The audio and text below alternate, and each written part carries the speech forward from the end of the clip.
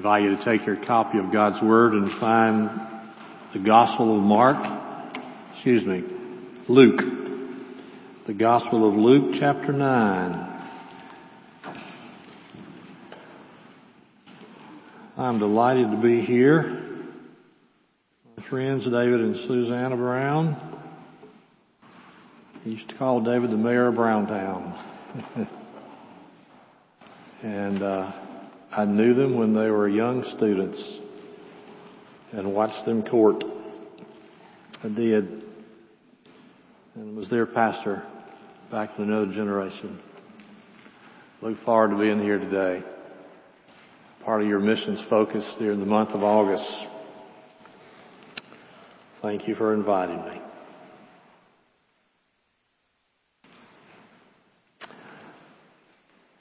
Would you agree with me in prayer? God our Father, once again we pause and ask that your Spirit would minister this your word to us this day. Give us eyes to see the truth, ears to hear, and grace and faith to respond in obedience for your glory among the nations. In Jesus' name, amen. Count them. 1, 2, 3, 4, 5, 6, 7, 8 Southern Baptist missionaries have given their lives, literally laid down their lives since the turn of the 21st century on the mission fields.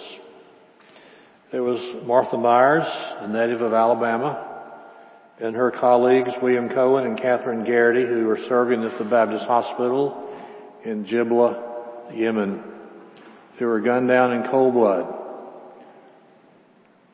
There was Bill Hyde, who was killed in a terrorist attack in the Philippines.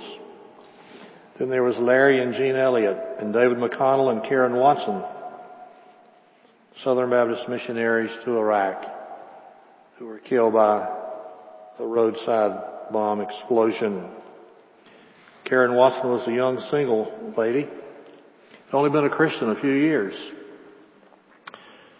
And before she left for the Middle East, she wrote a letter, sealed it, and gave it to her pastor, and said, "Do not open this unless I don't come home."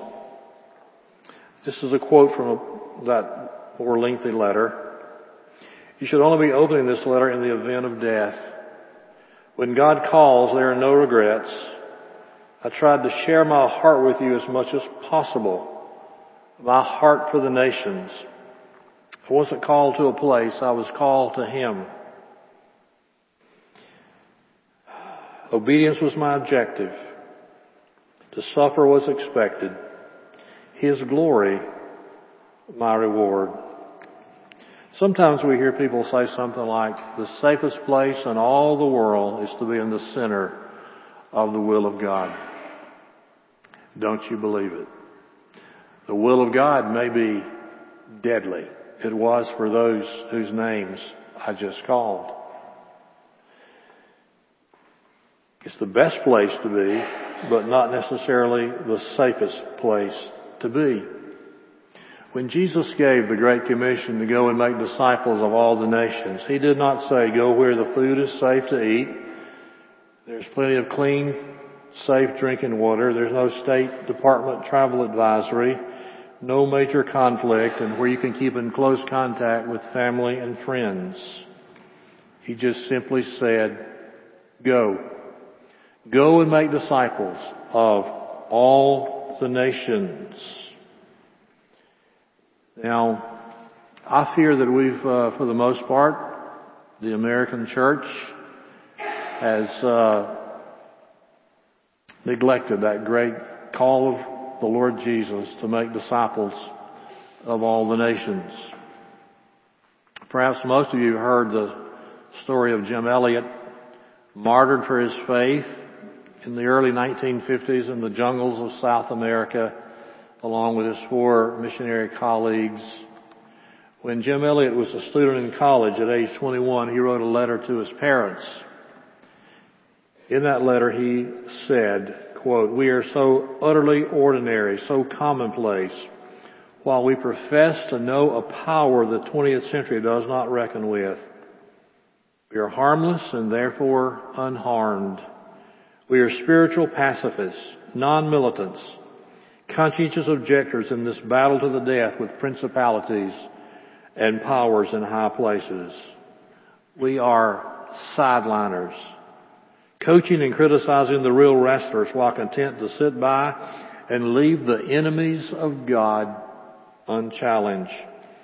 The world cannot hate us. We are too much like its own. Oh, that God would make us dangerous." The gospel that Jesus proclaimed during the days of his earthly ministry and the gospel that we say we believe is a dangerous message. Now, it is the only message of salvation, for there is no hope of eternal salvation apart from faith in the finished, atoning, substitutionary death of the Lord Jesus Christ on Calvary's cross. It is a powerful message, but it is a counter-cultural message. And you and I are called to this gospel. And we're called to be a counter-cultural people. We see it throughout the Gospels, but perhaps never more starkly or more clearly than in the passage for our consideration this morning. Luke's Gospel, chapter 9, verses 57 through 62. I want you to think with me this morning about this subject, the high cost of following Jesus. With our Bibles open to Luke chapter 9, would you follow as I begin reading with verse 57? As they were walking along the road, a man said to him, "I will follow you wherever you go." Jesus replied, "Foxes have holes and birds of the air have nests, but the Son of Man has no place to lay his head." He said to another man, "Follow me." But the man replied, "Lord, first let me go and bury my father." And Jesus said to him, "Let the dead bury their own dead, but you go and proclaim the kingdom of God." Still another said, "I will follow you, Lord, but first let me go back and say goodbye to my family." And Jesus replied, "No one who puts his hand to the plow and looks back is fit for service in the kingdom of God." Now the context here is Jesus is on his way to Jerusalem. Still more than half of the Gospel of Luke is yet there in front of us. But we're getting close to the end of Jesus' earthly life and ministry. If you'll look in chapter 9 verse 51, we read that as the time approached for him to be taken up to heaven, Jesus resolutely set out for Jerusalem. It was his last time to Jerusalem, and on this visit to Jerusalem, he would be betrayed by Judas, handed over to Pontius Pilate, who would condemn him to the death of crucifixion. And so Jesus is on the way. And on the way, Jesus has an encounter on a road. There are three encounters here that we find here in this passage we just read. These three encounters teach us three radical realities about what it means to follow the Lord Jesus Christ. I must warn you again, this is countercultural and to some degree un-American. So let's take a look at these three encounters and the truths that God has for us in this passage. The first encounter is given to us in verses 57 and 58, and here we learn if I'm going to follow Jesus, I must be willing to surrender my comfortable lifestyle. That's what Jesus is saying in this passage to this person. He says you must be willing to surrender your comfortable lifestyle. Look again in verse 57. As they, that's Jesus and the 12, there may be others as well, gathered in this traveling party. As they were walking along the road, a man said to him, a man comes up to Jesus. He initiates the conversation. And this is what he says to Jesus, "I will follow you wherever you go." It's every pastor's dream. Just have a member say, I'll just do whatever you want me to do. I'll follow you, Pastor, wherever you want me to go. And notice Jesus' response. Verse 58. Foxes have holes. Birds of the air have their nests, but the Son of Man has no place to lay his head. Jesus was saying to this man, you're welcome to follow me, but you need to count the costs. It's not everything you think it's going to be. Perhaps this man had heard of the miracles that Jesus had performed, feeding the 5,000, making the blind to see, the lame to walk, casting out demons. Perhaps this man had seen some of those miracles take place, and he wanted to get in on that.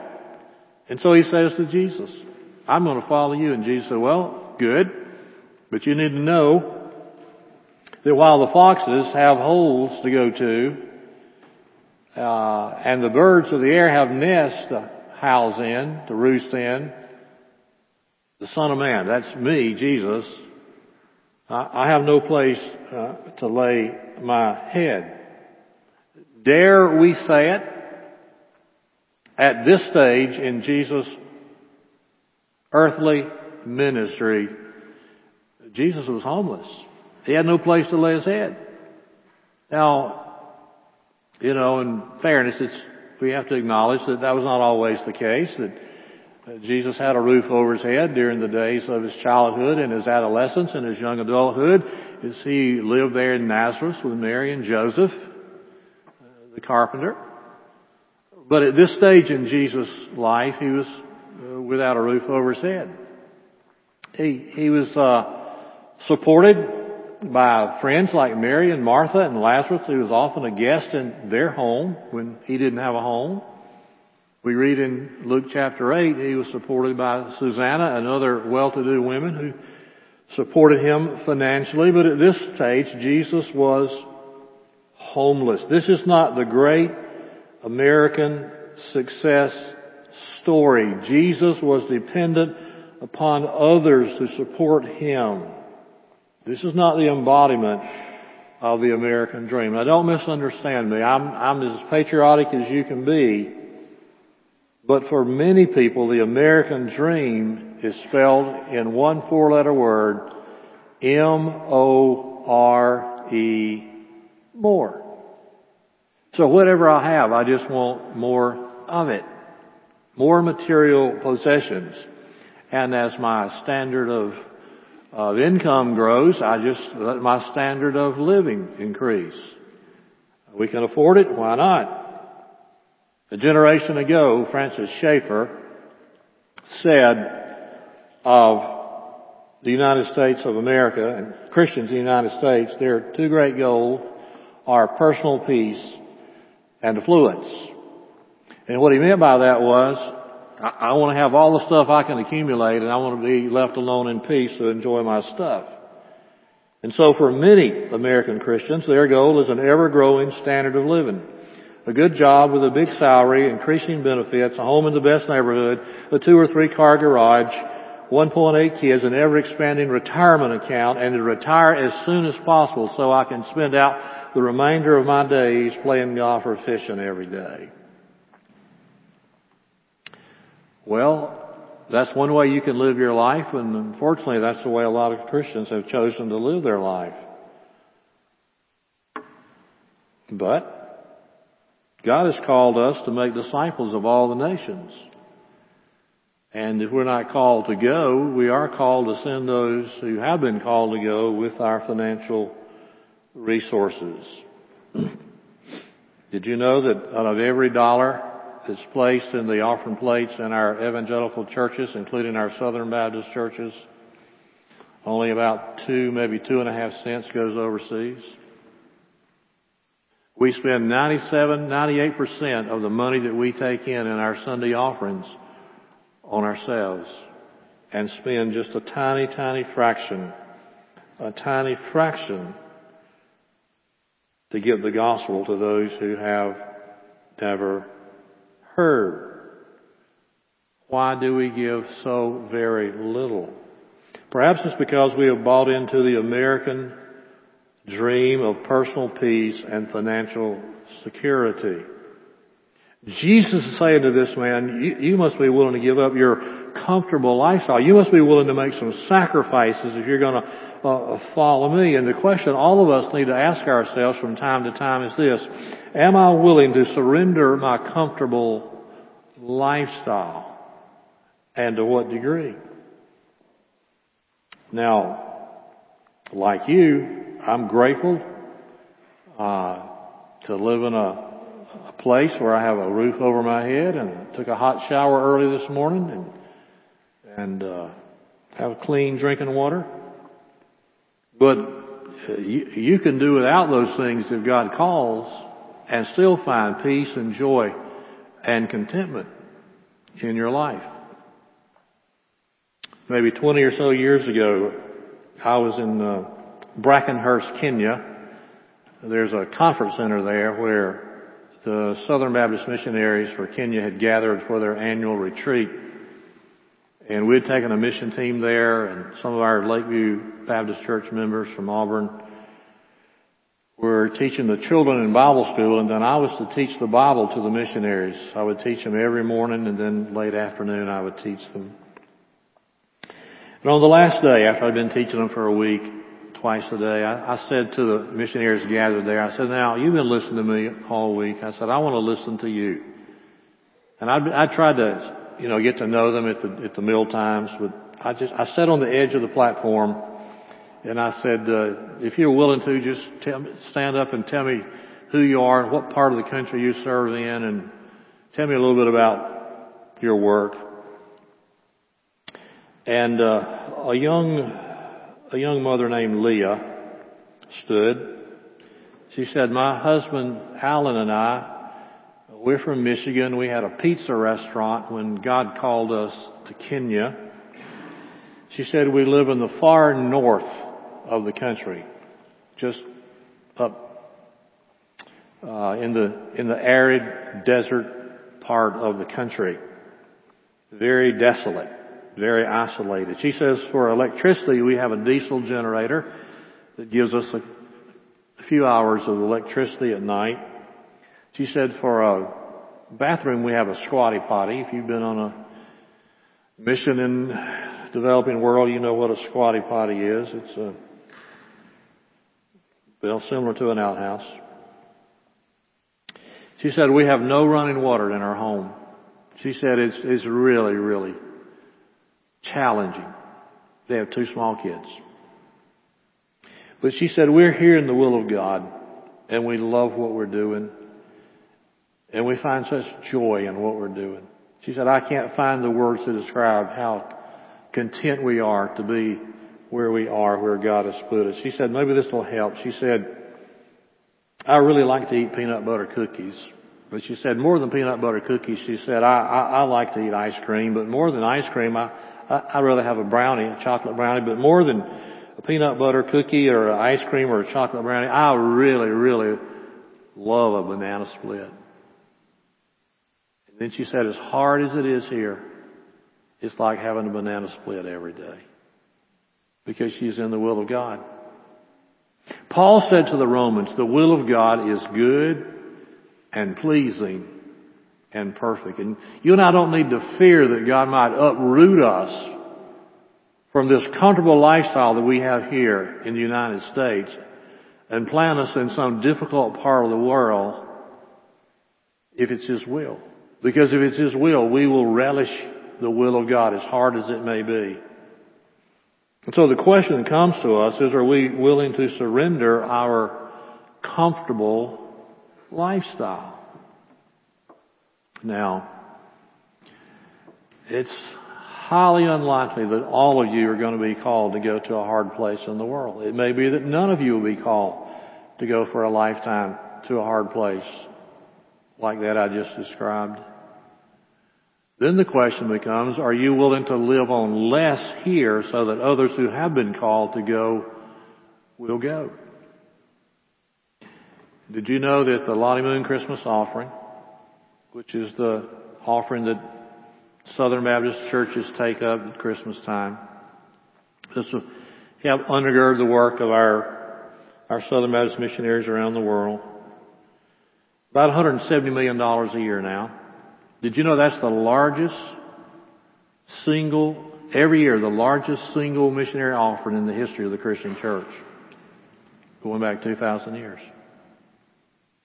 So, we can take great pleasure in the fact that as Southern Baptists, we're delivering the largest missionary offering ever.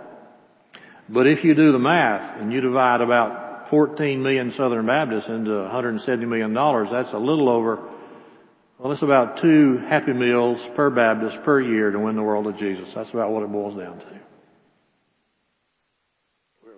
We're playing games. David mentioned in the introduction, I didn't know you'd remember something like that, but I've asked our people for years to prayerfully consider giving at least a week's salary to the Lottie Moon Christmas offering every year. Now, if God doesn't lead you to do that, don't worry about that. Do what God tells you to do. Some of our people give a lot more than a week's salary. You come to the place where your bills are paid, your mortgage is paid, your kids are grown and gone. How much do you need to sort away in the bank when you can be laying up treasures in heaven and fueling this great missionary enterprise to get the gospel to those who have never heard? There was a lady now with the Lord who was a charter member of Lakeview Baptist Church. Rosalie Pate was her name. She had a great missionary heart. She never had much. She and Mr. Pate lived minimum wage, I'm sure. He dropped out of high school and went to work in the sawmill, and I doubt if, they just lived from paycheck to paycheck. And Mr. Pate died, and so her Social Security check was reduced somewhat. And some of the ladies in Mrs. Pate's Sunday school class were concerned that she wasn't eating well because she didn't have enough on her Social Security check to buy sufficient groceries. So they took a little offering up without telling her, and the teacher of the class came to me and she said, Brother Al, she told me that story. She said, we want you to give Miss Pate this $100 bill. Handed it to me. And said, don't tell her where it came from. And if she asks, just tell her it's from an angel. I said, okay, I'll give it to her. So the following Sunday, I stuck it in my coat pocket. I went out for early service.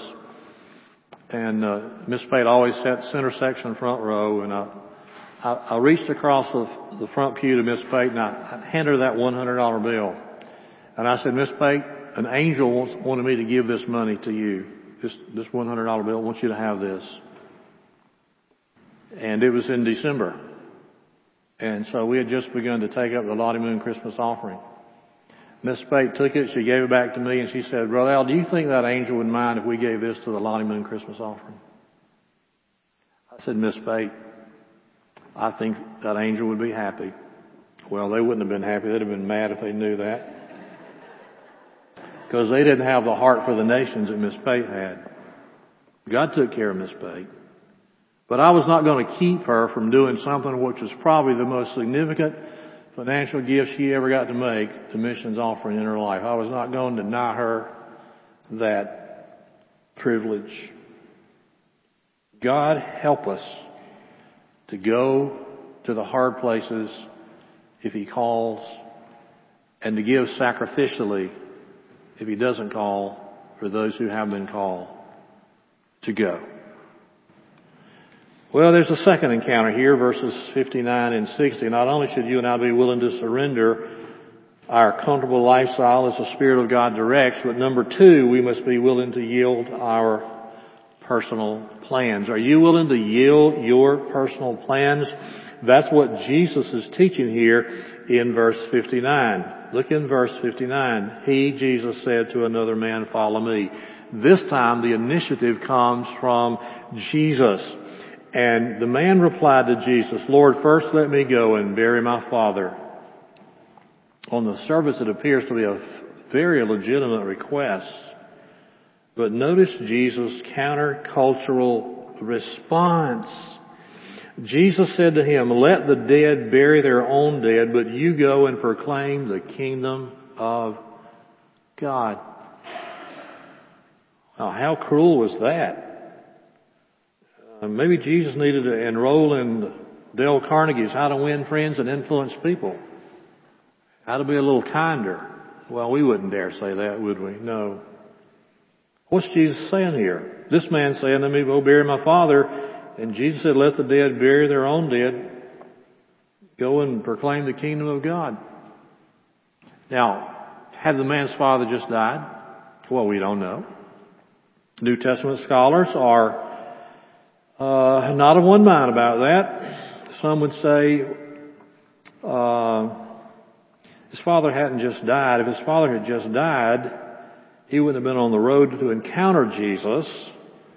So he was just saying, "My father is up in years. He doesn't have much longer to live, maybe a few more months or years. And once my father's passed from this life, I'll come follow you." Or maybe he really had died.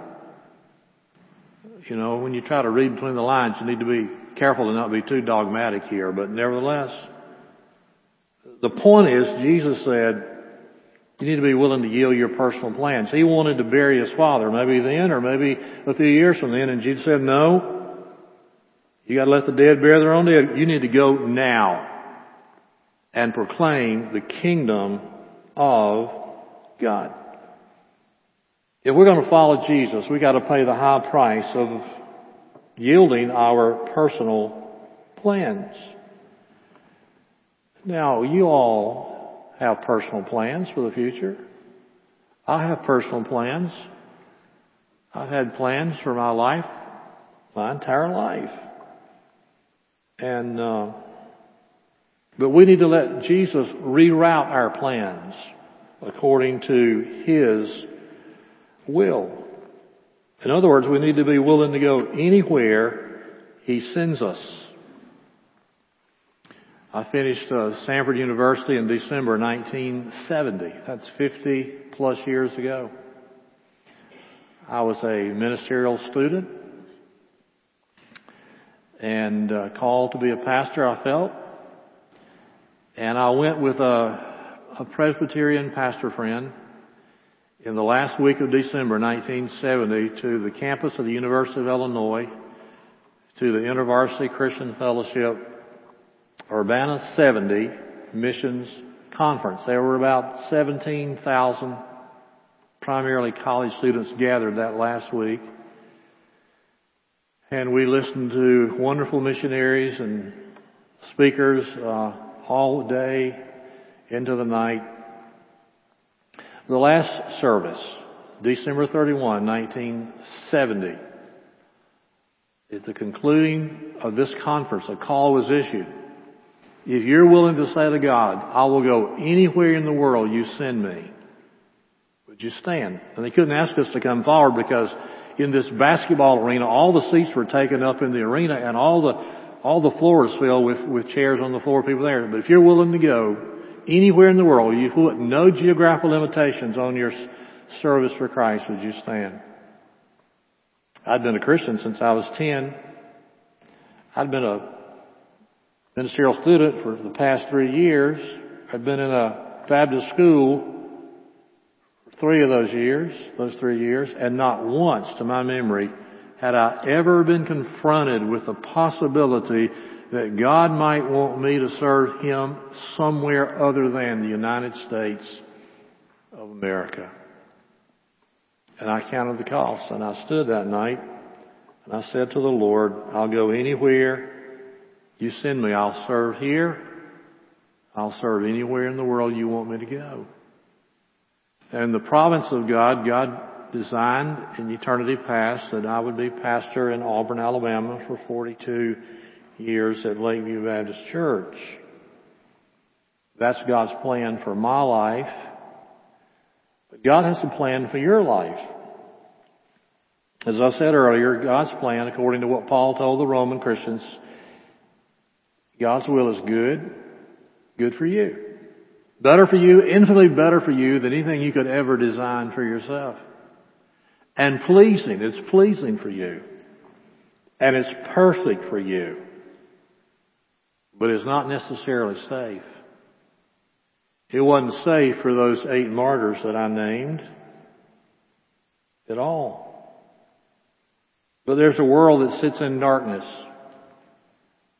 1.6, perhaps 1.7 Muslims lost. About 1 billion Hindus.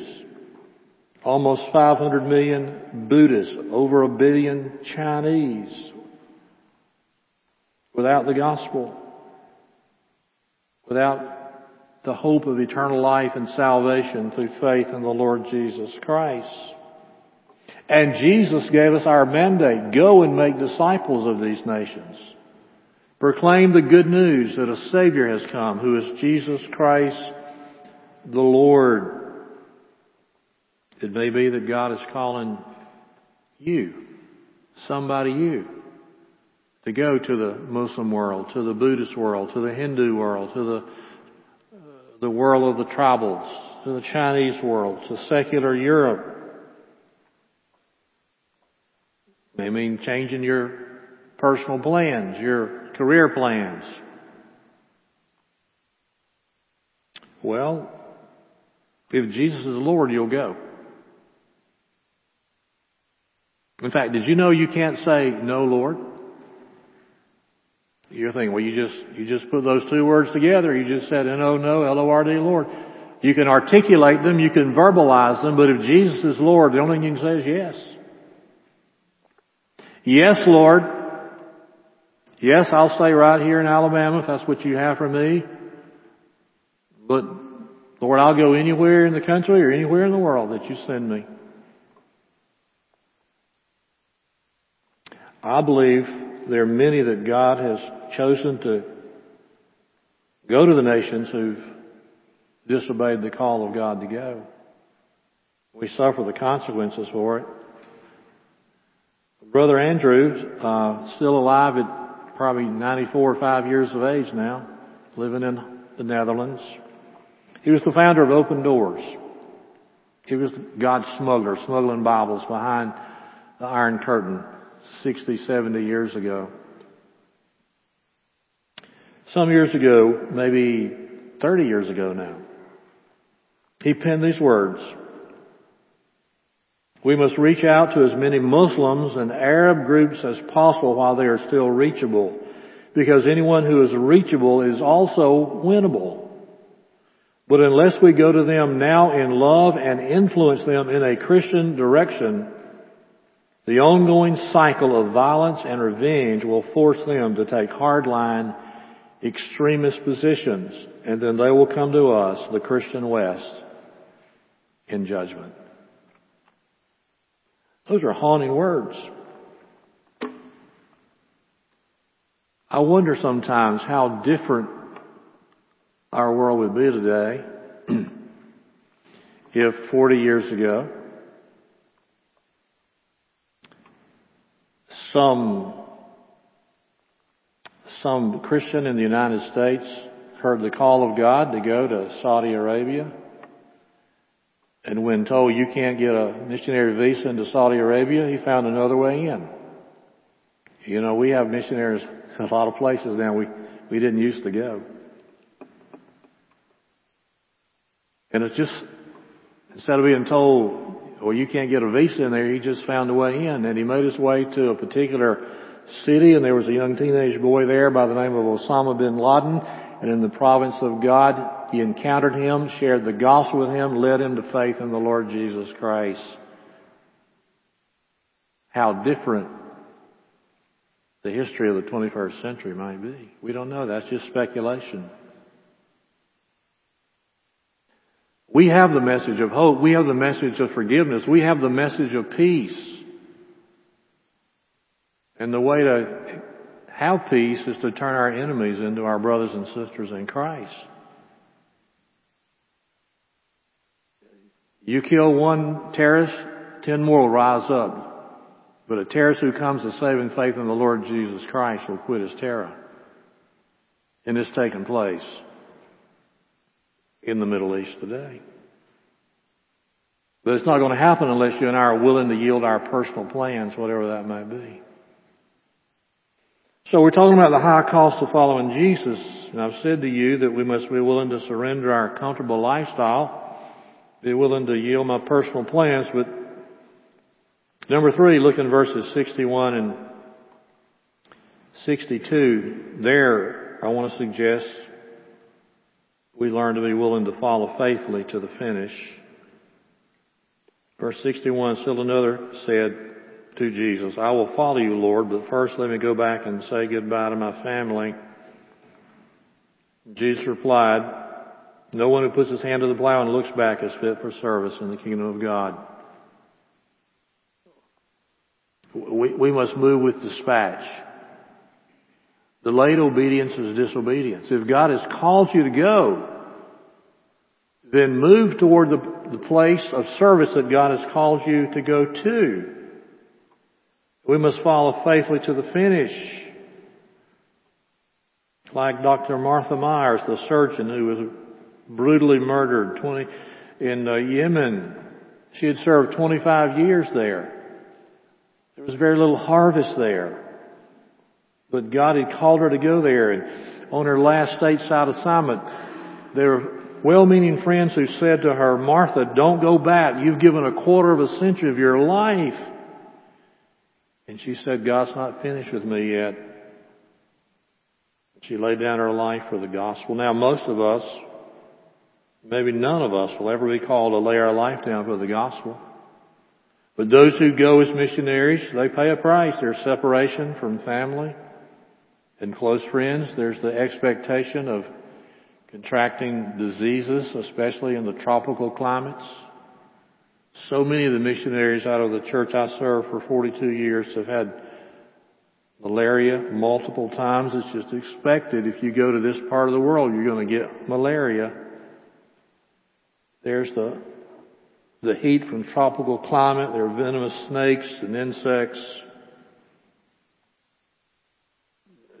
These are the giants in the Christian faith. Not these hotshot, fancy britches preachers on TV. Send me your money and I'll send you a cloth I prayed over. God have mercy on them.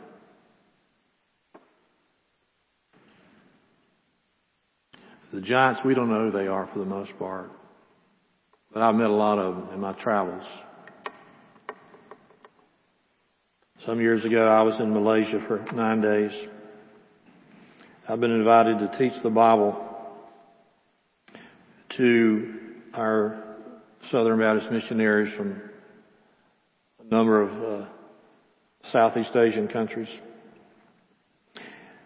And at the meal times, morning, noon, and evening, I would go from table to table, just get to know a different missionary family. Didn't have time to get around to all of them, but tried to meet as many as I could and hear their story. There I met Tom and Gloria Thurman, among others. The Thurmans were 30 plus years in Bangladesh, East Pakistan, later became Bangladesh. They were on their last term of service before they retired to come back to Mississippi. And a year or so later, they retired and they sent out their final newsletter. And they wrote, after 34 years of service, these have been years filled with much joy. We have known the presence of our blessed Savior, and we thank Him for His grace. We have nothing but gratitude and can only say, oh, for 1,000 tongues to sing our great Redeemer's praise. There have been circumstances that we would not have chosen. Earthquake tremors, leprosy. Gloria contracted leprosy. It's not just a Bible disease. God healed her. 3 robberies, 4 broken bones, 291 countrywide strikes, 186 flat tires, frequent electricity failures, struggle with difficult language, floods, cyclones, convulsions, 1 stabbing, famines, tidal waves, drought. John 10:4 is so true. When he has brought out all of his own, he goes on ahead of them, and his sheep follow him because they know his voice. We are finished, but we are leaving, but the task is not finished. We came because of the lost millions of this land. We keep wondering who will come to take our place. Into whose hand shall we place our missionary Bibles? Where are the youth whom God is calling to give their lives in service for preaching the gospel? Who will come to this land to search for the lost sheep? We thank God that one day He tapped us on the shoulder and said, I have a place of service for you. We walked with Him, and our joy has been full. On the last day of my time with those missionaries there, after I'd preached for the final time, one of those senior missionaries stood before that group of missionaries from across Southeast Asia and South Asia and gave an opportunity to recommit yourself to the call of God, and asked those who are willing to do that just to come forward and stand around the platform. Everybody there came forward. Every veteran missionary, every mid-life career missionary, every rookie missionary just on the field. I stood off on the side, and they began to sing, Take up thy cross and follow me. I heard my master say, I gave my life to ransom thee. Surrender your all today. Wherever He leads, I'll go. Wherever He leads, I'll go. I'll follow my Christ who loves me so. Wherever He leads, I'll go. They continued. He drew me closer to His side. I sought His will to know. And in that will I now abide. Wherever He leads, I'll go. Wherever He leads, I'll go. Wherever He leads, I'll go. I'll follow my Christ who loves me so. Wherever He leads, I'll go. And they sang the third verse. It may be through the shadows dim, or o'er the stormy sea, I'll take my cross and follow Him, wherever He leadeth me. And I stood off to the side with tears streaming down my face. And I thought, dear God, that's just a song we sing after the sermon back in America before we go to the cafeteria. These men and women and their sons and daughters have crossed that stormy sea. It's not just words for them. It is reality. Are you willing to go wherever God leads you? Are you willing to stay right here in Birmingham if that's what God has for you? Are you willing to uproot your family? Go to the jungles or the mountain steeps or the vast cities that have little gospel witness if God leads? Can you say, as those missionaries said, wherever He leads, I'll go? Sing that chorus with me, will you? Wherever He leads, I'll go. Wherever He leads, I'll go. I'll follow my Christ who loves me so. Wherever He leads, I'll go. God our Father, may it be true, not just words that we just sang, but may it be said of every man, woman, boy, or girl in this worship hour, I will follow you wherever you lead. For the glory of King Jesus among all the peoples of the earth.